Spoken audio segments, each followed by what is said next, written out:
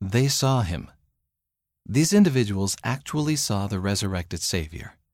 But you too can be a witness of Christ in your own way. New Era staff.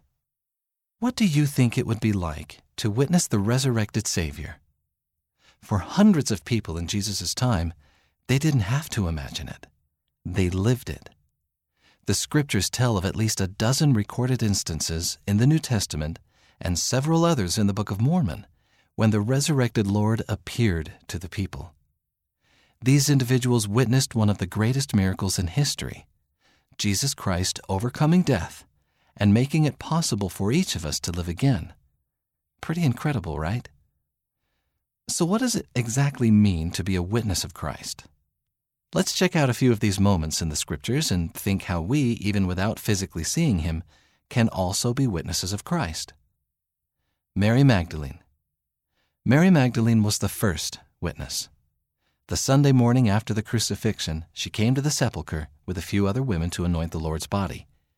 When Mary discovered an empty tomb, she wept. Someone approached her from behind. She turned, and the person asked, "Woman, why weepest thou?" Imagine her surprise when she discovered that it was Jesus risen from the dead. Two disciples on the road to Emmaus. Cleopas and another disciple were walking on the road to Emmaus when they were joined by a stranger. They didn't recognize their new companion, but during their evening meal together, the stranger broke bread. Then their eyes were opened, and they realized that they had been traveling with the Savior all along. Did not our heart burn within us? They asked each other, pondering the confirmation that they felt that he had truly been with them. The 10 apostles. The 2 disciples who had traveled to Emmaus with Christ returned to Jerusalem and told 10 of the apostles about their experience. While they were speaking, the Savior himself appeared to them, saying, "Behold my hands and my feet, that it is I myself. Handle me and see, for a spirit hath not flesh and bones, as ye see me have." The Apostle Thomas. The Apostle Thomas wasn't present when the Savior first appeared to the other apostles, so he didn't believe that Christ had been resurrected. 1 week later, Christ again appeared to the apostles. This time, Thomas was there, and because he saw Christ, he believed that he had risen. The Savior cautioned Thomas against believing only after seeing. "Because thou hast seen me, thou hast believed. Blessed are they that have not seen, and yet have believed."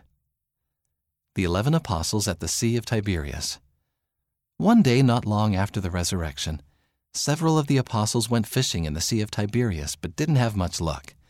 The next morning, the Savior appeared and advised them to cast the net on the right side of the boat. When they did, the net caught so many fish that they could hardly pull it in. After feasting together, the Savior taught about the importance of ministering to others, saying, "Feed my sheep." The apostles would spend the rest of their lives doing just that, teaching the people about Christ, and in some cases, they even gave up their lives for the cause. The Nephites in the Americas. During the crucifixion, land in the Americas was ravaged by earthquakes, fires, other natural disasters, and 3 days of darkness to mark the Savior's death. Later, Christ descended from heaven and visited a multitude of 2,500 gathered near the temple at Bountiful. He invited the people to feel the wound marks in his hands and feet and side, offered a sermon, and blessed the children of the Nephites one by one. Even more people gathered the next day, and the Savior visited and taught them. The disciples eventually formed the Church of Christ, and the Nephites received such a powerful witness that they and the Lamanites too became converted unto the Lord. Witnesses then and now. Christ also appeared to many others, including several women who had come to the sepulchre to help Mary Magdalene anoint the body of Christ, a group of over 500 men, James and Paul. We may not have the opportunity to see the Savior as these witnesses did, but you can still be a witness of Christ. You can personally seek the Savior like Mary did when she went to the tomb, by learning more about him. Or you might exercise your faith in him by keeping the commandments and following the counsel of the prophets.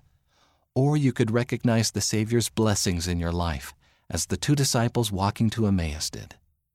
This Easter season, think about what it means to be a witness of Christ. These people were literal witnesses who actually saw the resurrected Christ. But that's not the only way you can witness him in your life. Sidebar: Learn of Him by Elder D. Todd Christofferson. As you feel the Holy Spirit's testimony of Christ confirmed and reconfirmed to your spirit in many different experiences and settings, as you strive to hold up the light of His example in your own life day by day, and as you bear testimony to others and help them learn of and follow Him, you are a witness of Jesus Christ. Elder D. Todd Christofferson of the Quorum of the 12 Apostles, Becoming a Witness of Christ. Ensign, March 2008, page 63. End of the article, They Saw Him. Read by Wes Nelson.